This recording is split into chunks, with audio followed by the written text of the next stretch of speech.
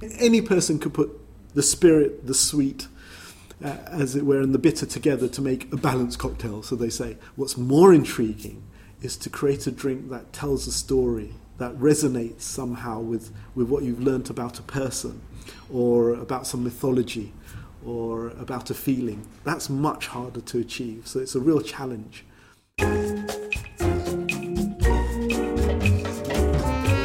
Welcome to the Lush Life Podcast. I'm your drinking companion, Susan Schwartz, and I bring you the how-to guide for living life one cocktail at a time. Thanks to my mother's love of martinis, the first words I spoke were shaken, not stirred, and I've been obsessed by cocktails ever since. Together, we'll learn from bartenders, brand ambassadors, distillers, and others why certain drinks are popular in certain cultures, how to make the perfect old-fashioned, when to shake and when to stir, and so much more. Hear that sound? It's time to cozy up to the bar and let the fun begin. It all sounds so romantic. Stories of food, drink, love, and intrigue. I was transported back to the days of old as soon as I entered Courtesan in Brixton. Our guest today, Hemant Patel Villa, tells a good yarn. He also makes a mean cocktail. Where do his ideas come from? You have to listen to find out. Quite simply and naturally, it comes from the history of dim sum. So dim sum originated in the royal courts of China 1,500 years ago. And when investigating its origin within the courts, what came out was the history of the courts themselves, and that they were basically run and oiled socially by courtesans. So the original terminology for a courtesan simply means lady of the court, as a courtier, as a man of the court. It's then taken on lots of meanings in our modern world, but when looking at the original histories, especially of China, you just realized that these women were incredibly important, ran the way the courts operated in a very hospitable, intelligent, clever, but slightly, how can I say, I didn't want to say Machiavellian, but in a way that they were looking out for their own interests. So you can imagine a courtesan would have been someone trained for that position from birth. So she would have had to know all the languages of the empire, have often a really well-grounded education in the arts, things like poetry, calligraphy, dancing. These are the things that we think of royal China, but sometimes other facets required within the empire, because these women often represented great powers, so maybe noble families, maybe whole regions, and they had access to the emperor and made things happen. So the whole culture of food and drink and hosting and being the utmost host as well. These women had fineries the world has unfortunately lost, and taken to a level we'll never see again. And so it became, the courtesan itself became not just a place where you eat and drink. It became a place of adventure where you could touch the beauty and fragility of these women and enjoy that form of hospitality, and also have an adventure in the food and drinks, just as any empire would have had, but especially the Chinese empire. And one of those treats was dim sum? Well, yes, dim sum means to touch the heart. It's not a food. It's an attitude. So if you're a chef cooking for the emperor and empress, the living gods, and you had 400 chefs with you cooking for the court, your task was to be ingenious, to come up with new foods all the time. So true dim sum is the incredible food you've never had. So as soon as you get a menu which you have every week, end on end, then it's not dim sum anymore. So most dim sum restaurants should just remove that from their title. So it was the surprise inside? Absolutely, the adventure. So for instance, many people think steamed dumplings are dim sum. It's not. I've just told you it's an attitude.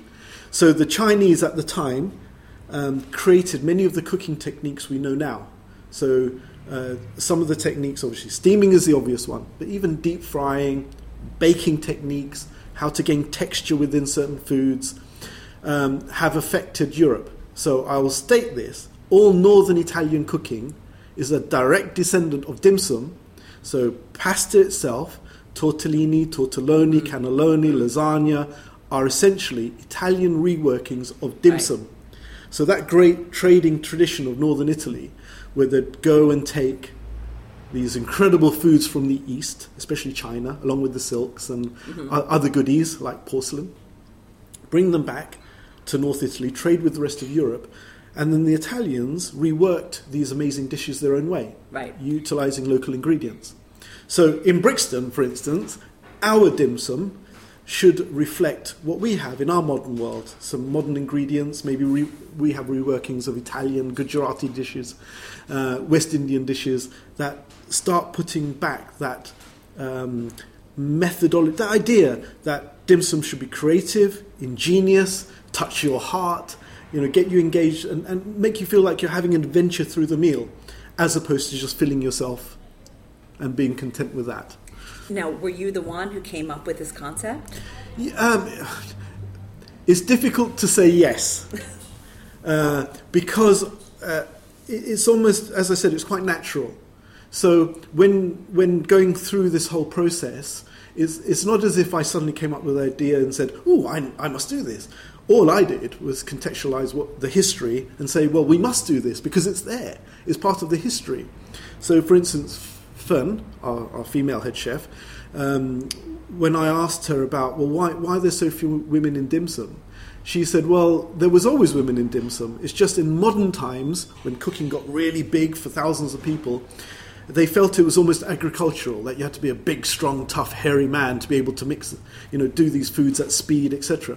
So, but dim sum was prepared by women. And it's not a southern Chinese thing. It is to do with the Empire of China. We know it in the UK through the little colonial outpost known as Hong Kong.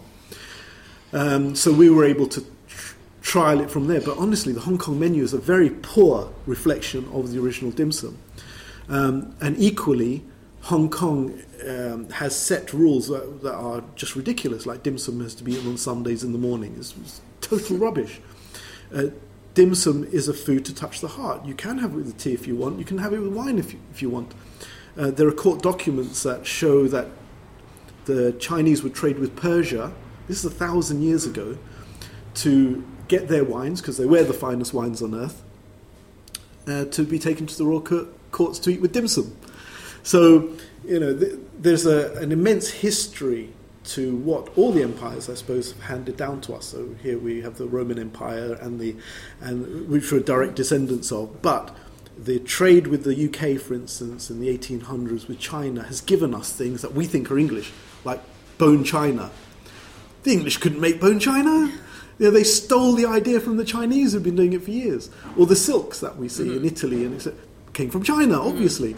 And they robbed the little worms to take back to Italy, to put in the trees to make silk ties and things like that. But the importance of China in our cultural identity, in North Italy, I've just said, it is North Italy, but even in the UK with design and so-called English China, all coming from China, hence the name. So there's a lot of, I think part of the story of me choosing this is not, I wish I could say it was I'm the genius behind it, but it's not. History really tells us the importance of these people, and I simply had to do it. Well, once you had the idea of food from the heart, did it just bleed right into the cocktails and the wine? And that idea, and that's why you decided on an all-female wine list and spirits listing. No.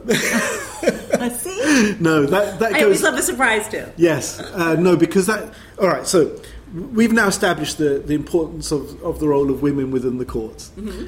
What then happens is that there are the four great beauties of China who dominate the kind of cultural history of China. So, for instance, in England, we have men in tights throwing bows and arrows at each other, and then we go, oh, King Arthur and Robin Hood and all this kind of, and that forms part of the British cultural identity.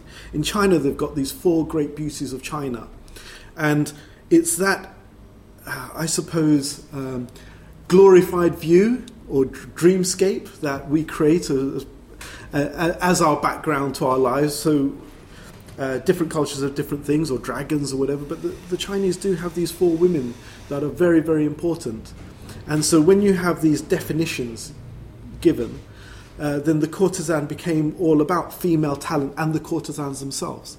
So if we're now establishing a business based on female talent, and we want you to see the fineries of China, to avoid the female angle would be ridiculous. So let's just look at it honestly and say, well, if we're now doing dim sum that's very female orientated, the concepts are very adventurously female, surely the wines and spirits should follow suit. And then what's come from that has also, helped redefine us as well. So in starting that journey, as with any journey, you then find new things, new opportunities, and new visions, new panoramas, and it just proved, in effect, a rolling ball that proved the direction was not just right, but natural. It is what it should be. It's such a male-dominated industry, yes. Drinks, yes. On the whole. Were you ever frustrated? Incredibly. And unfortunately, I could really go on about this. However, let's make this really simple, okay, in as best as I can.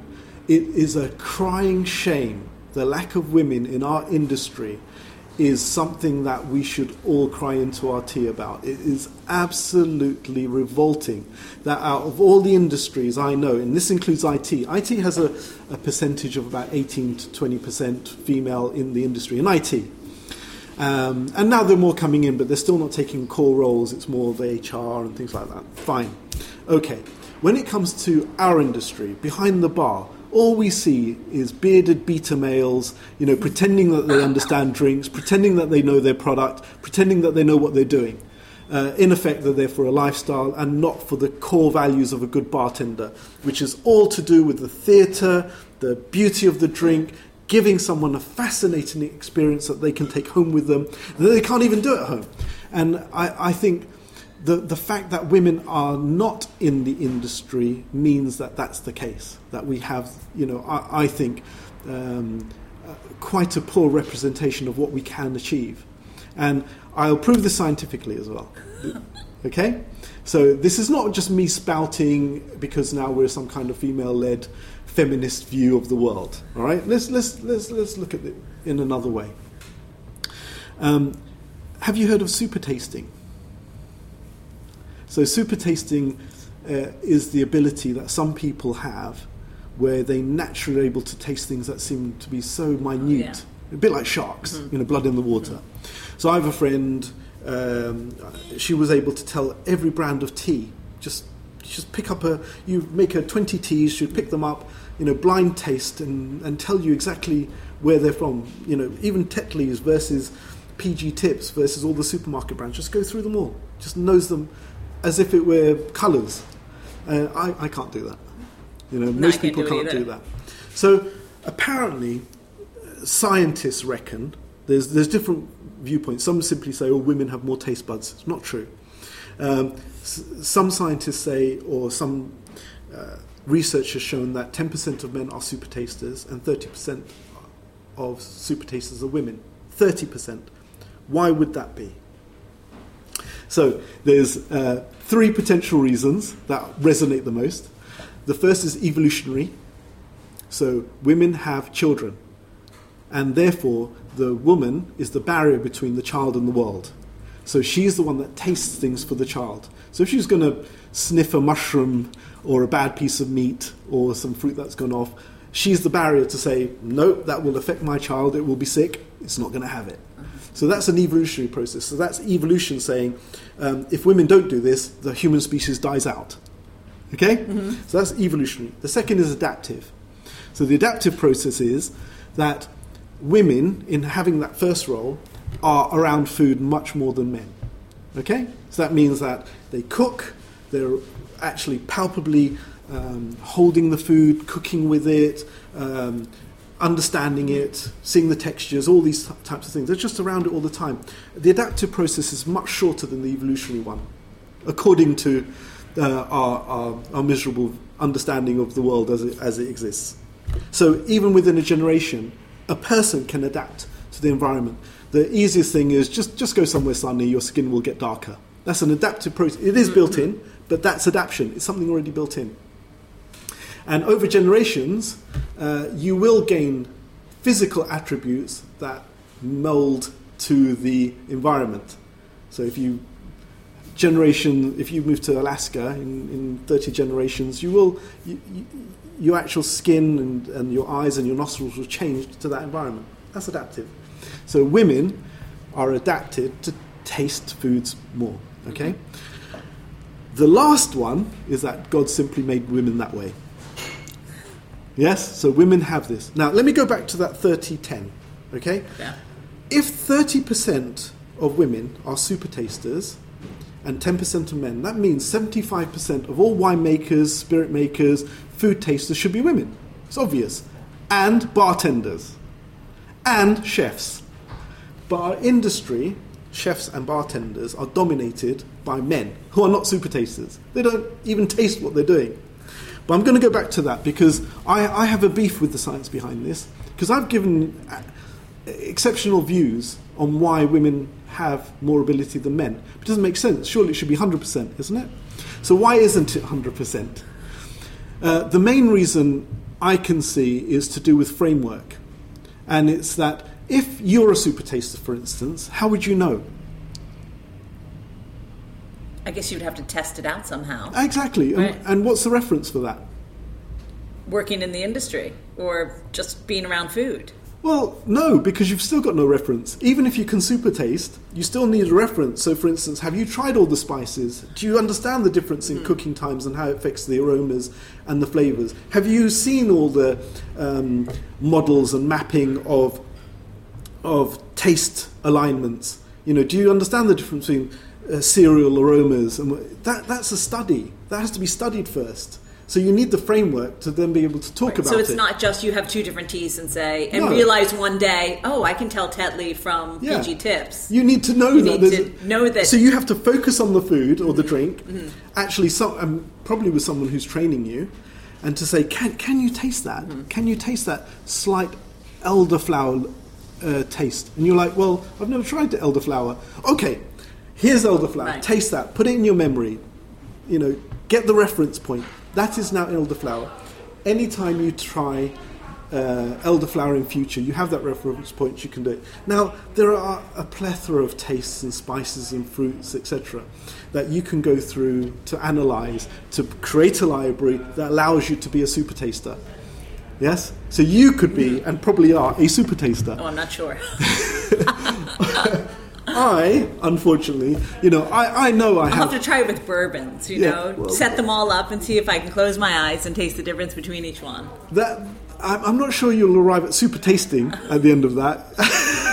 It's just honing, the little bit of honing and honing and honing. Now, I have a question. Go on. When you were studying industrial design, right? Yes. Had you any idea that you would know all of this? Was it something that interested you? Yes. Okay. All right. Let's go back again. I've been very, very lucky in my life to have been brought up in Brixton with an Italian mother and an Indian father in Brixton. That means all my aunties and uncles were from everywhere in the world, especially the Caribbean, West Africa, South America.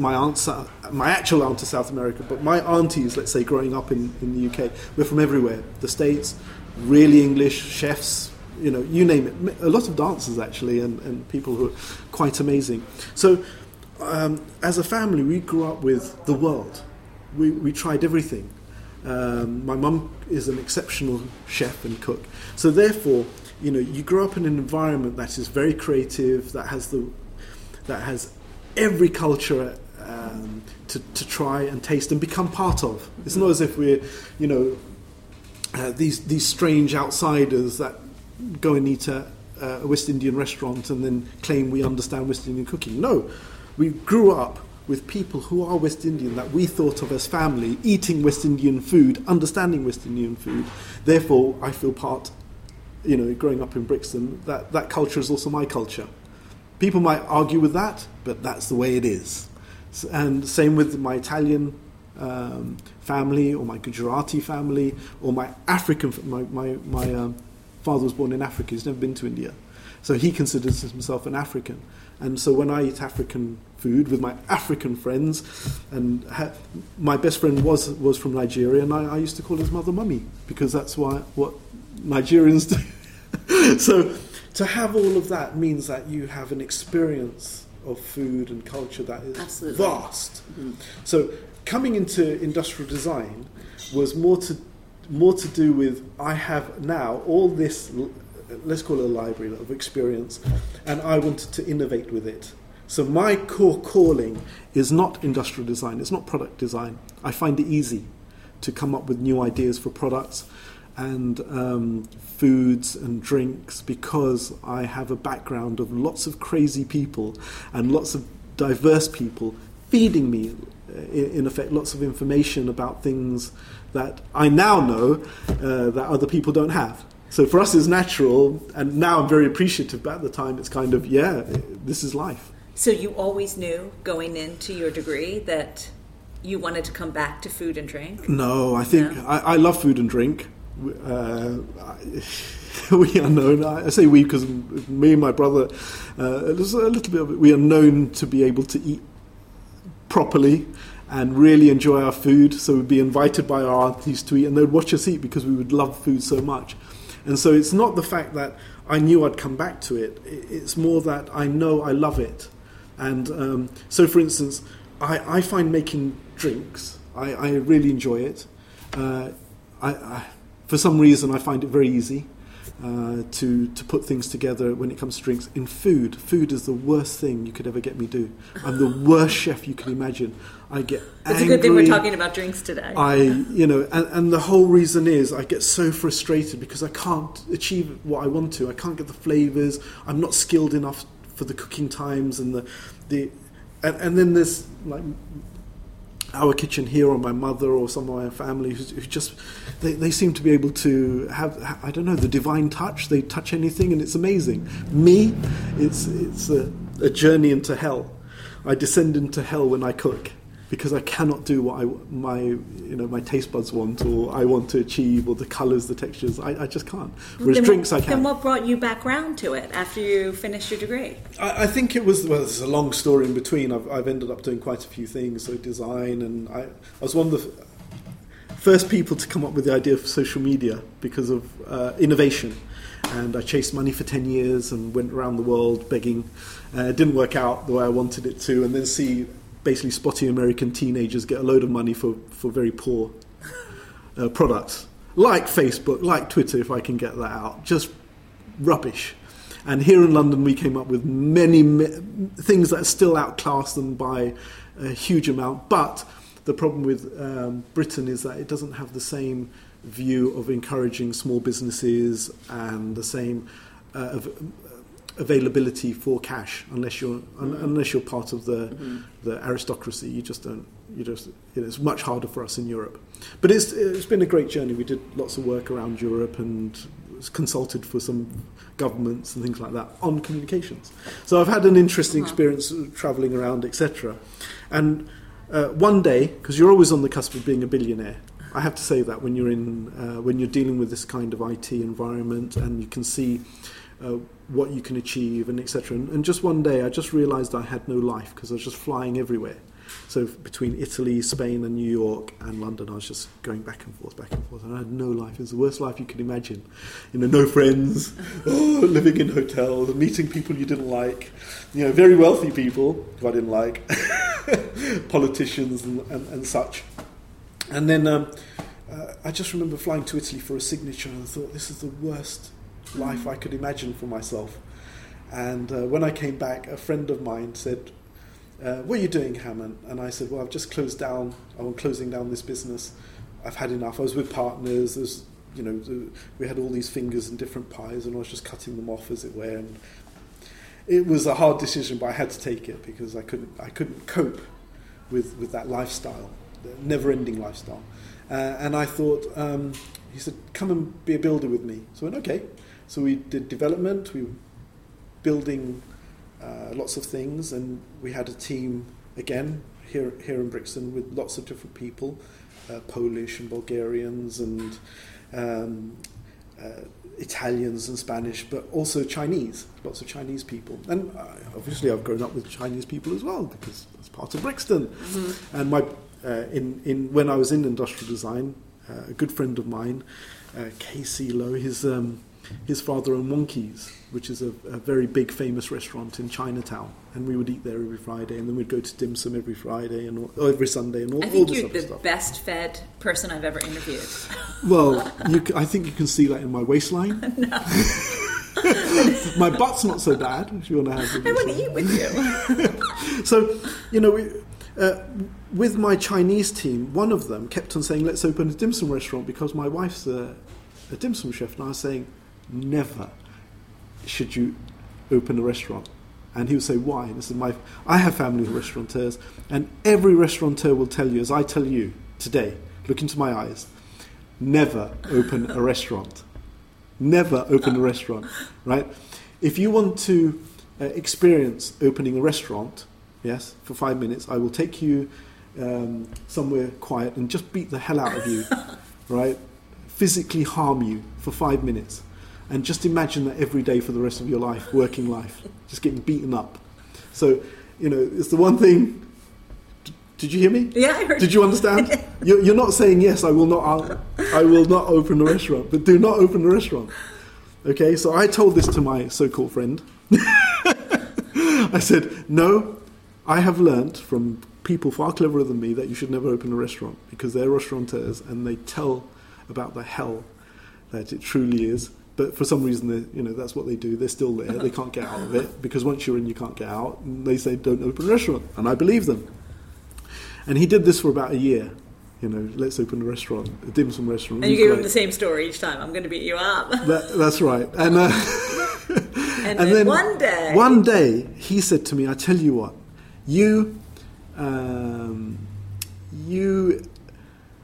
how about this? We open a restaurant, but you just do the front of house, you do the cocktails and the design.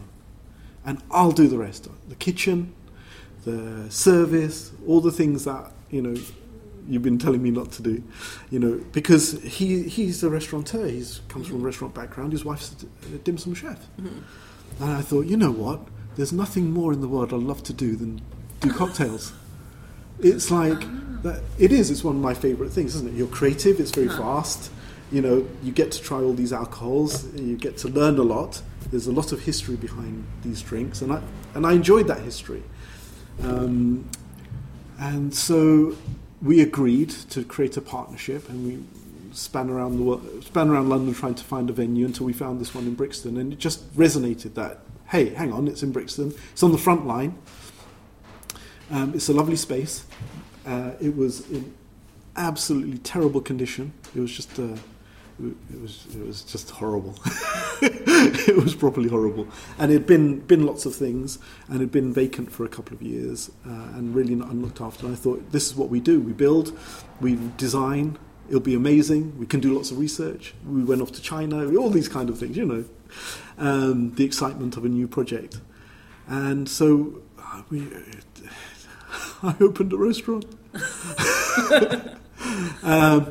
And hopefully you don't feel like you're getting beaten up every single day. That hasn't stopped. You get used to it. Oh. We humans can get used to any kind of abuse and think it's normal after a while. You're numb. Yes, numb from the beating.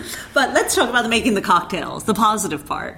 So how did you go in? You had, I'm going to make cocktails. Well, I think, that's obviously where the love comes in as well. So with the cocktails, again, it was quite simple. I took the stories out of China, the things that really intrigued me, and built a cocktail around it. So every cocktail that we did for ourselves has a story. And even the cocktails that we have elsewhere, say the Hanky Panky, for instance. Hanky Panky, brilliant drink, 1904, 1906, Ida Coleman, head bartender at the Savoy, so a female head bartender at the Savoy, creates a drink for a lovey who comes in and says, make me a drink, Ida, and she makes this incredible naughty drink called the Hanky Panky, which actually has this really vicious Victorian dark flavour and very difficult to drink. And then we just, with that kind of story, it's easy to adapt it to Brixton. We put raspberries in, made it even naughtier than Ida. I'm sure she'll be very proud of Ada Coleman. She'll be very proud of us, what we did with it. And it's a little story that any bartender could do. But what we did, or what I discovered, is that the stories of Royal China and the courtesans are really intriguing and really make you think. So some of our cocktails have stories that would take half an hour to an hour to go through, because they're really pulling at the ancient mythology and legends of these women. And so to create a drink around that becomes really exciting, because all of a sudden you're not just creating... Any person could put three, the spirit, the sweet, as it were, and the bitter together to make a balanced cocktail, so they say. What's more intriguing is to create a drink that tells a story, that resonates somehow with what you've learnt about a person, or about some mythology, or about a feeling. That's much harder to achieve, so it's a real challenge. And that's where the cocktails, I feel, that we excel, is that our cocktails have this element of storytelling, and therefore, hopefully, the client will be able to get a resonance with that and engage with the drink in a different way to somewhere else, where it just looks pretty or tastes great or comes in a fabulous glass. This is more than that. And some of our drinks touch on the mortality, they touch on religious experience, they touch on druggery or historical aspects of trade and things like that, and especially on the beauty and fragility of let's say, the female experience. And that's where I think we've excelled. Also using teas. So Chinese tea is still the most expensive drink on earth, even more than fine wines, for instance. And the fact that we understand how to use teas adds complexity to a lot of our drinks. Again, that I'm very proud of, and I will stand behind and enjoy myself. I still enjoy having these drinks 5 years on or 6 years on from creating them. So should we go to the bar and you make me one and tell me the story? We can, yes. I would love that. All right. So let's start. How could I have a cocktail of the week without one of Hammant's stories? I couldn't. Here's the tale of the courtesan. If I were to come into the Royal Court of China as someone who needed a favour, or maybe something quite important politically, for instance, maybe I wanted to trade with a different land, or there was taxation issues, or an argument with a neighbour, etc. How would I resolve this? If I went to any court, but especially the Chinese court, I wouldn't be able to just rock up to the emperor and say, "Hey, matey, sort this out."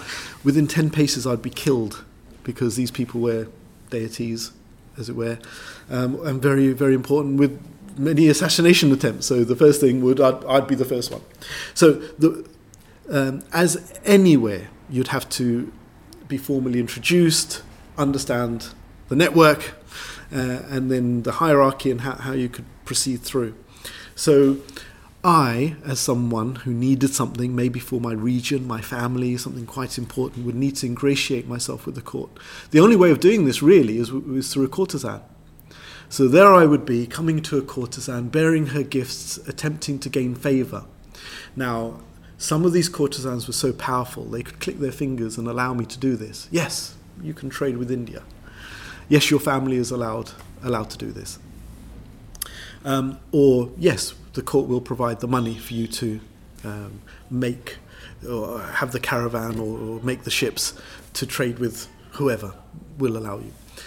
Or they would pave the way for this to happen, and maybe act on your behalf to put this, let's say, finance structure or political structure together to allow you to do this. So to go to a courtesan bearing gifts and favours and recommendations and letters and silks maybe and examples of your work, etc., was all part of that process to engage with another person. The issue here was that courtesan was someone very clever, very educated in this field, trained from birth to essentially look after her own interests and those of the people she represented, and to see what she could gain from this deal. What's in it for them, or the court, or the emperor, depending on who she was working for. So it may be that process could last days, weeks, years, even decades. It could be a really fraught process. So all through that time, as someone trying to gain that favour, it wouldn't be simply that I'm there just handing over gifts. I'm giving everything, information, intelligence, all that I can to achieve what I needed to. Now, in that process, even though the courtesan would be there feigning me with hospitality, etc., she's really toying with me, playing with me, finding out, testing what's really there, what's really the truth, what benefit was there. And therefore, I became, as it were, that bird in the cage. So many people considered that the courtesans were that. They were simply sexual objects in the court. And yes, there were some people who were there simply for the privilege of other people, men and women. But when it came to that power struggle, the true basis of any court, then I would really have to somehow win attention and win that person over. So it may take me, for instance, if you're the courtesan, it may take me, as I said, years to get those things flowing, that conversation, that engagement. And one of the things that would happen, I would undoubtedly also fall in love with you. Because here I am meeting someone who is trained in the arts, not only of social engagement, but even in seduction, and would be able to read a person before they even knew what they're thinking, understand them before they would spout a word. So all that is truly almost as a philosopher would, really contemplate how things work. So the problem is, here I am, I need a favour, I'm falling in love, I've spent everything, I'm trying to win attention and make myself part of the court as well, and I need this person to engage me, so I'm using them as an entry point. Now, at one point, imagine after all this hard work and all this effort, that courtesan finally either does what I need that day, that everything's happened, or she kisses me. Whichever one comes first. What would it be like? What do you think it'd be like? Well, I always thought that it's very automatic to think, it'd be a lovely celebratory drink. So you'd have the expressive bubbles of a champagne or a Prosecco to show the excitement, and we're celebrating, yes, I finally achieved it. So yes, we created a drink that starts, as you can see, it starts with this sparkling handmade Prosecco. But there's something else, that when you finally get that kiss, I always imagine that you're tasting the flavour of those cherry red lips. Yeah, so you're there going, oh my gosh, I can taste it. So you're tasting the lips. And we put in a cherry liqueur and a cherry syrup. Liqueur is made by Brioté, so another female maker in France who's created this amazing cherry liqueur. And the cherry syrup is made by Hors de Pont, who makes syrups just outside of London. Amazing syrups, really flavoursome, accurate, true depictions of the fruit in the syrup itself. And I asked her to make the syrup for this drink. And she made a cherry sour syrup, the sour cherry syrup. And it's even gone to win awards, because it's just a phenomenal product. And what it does is what cherries do. Mainly when people think of cherries, they think, oh, cherries, like it's a lollipop. It's not.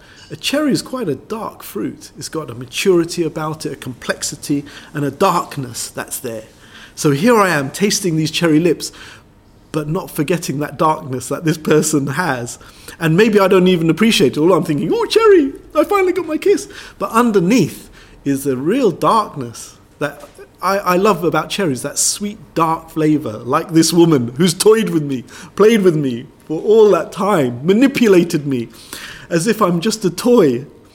And that hopefully will come through. And then we added, in this drink now, we have the Velvet Vintage Vodka by Gabrielle Lethorpe here in London, which is one of the finest vodkas I've ever tasted, really silky smooth, wonderful floral almost flavours. And then together, what you're experiencing in the way we built the drink is first you have the dryness of the Prosecco and slowly gets sweeter and darker and stronger. And as you finish it, you should end up with this incredible sweetness to the drink where it started very dry. And hopefully that's the experience as, let's say, someone gaining favour from a courtesan would have, the way it starts and ends, and also finally getting that kiss. So that's all built into this drink. It's easy to make this as long as you have the correct ingredients.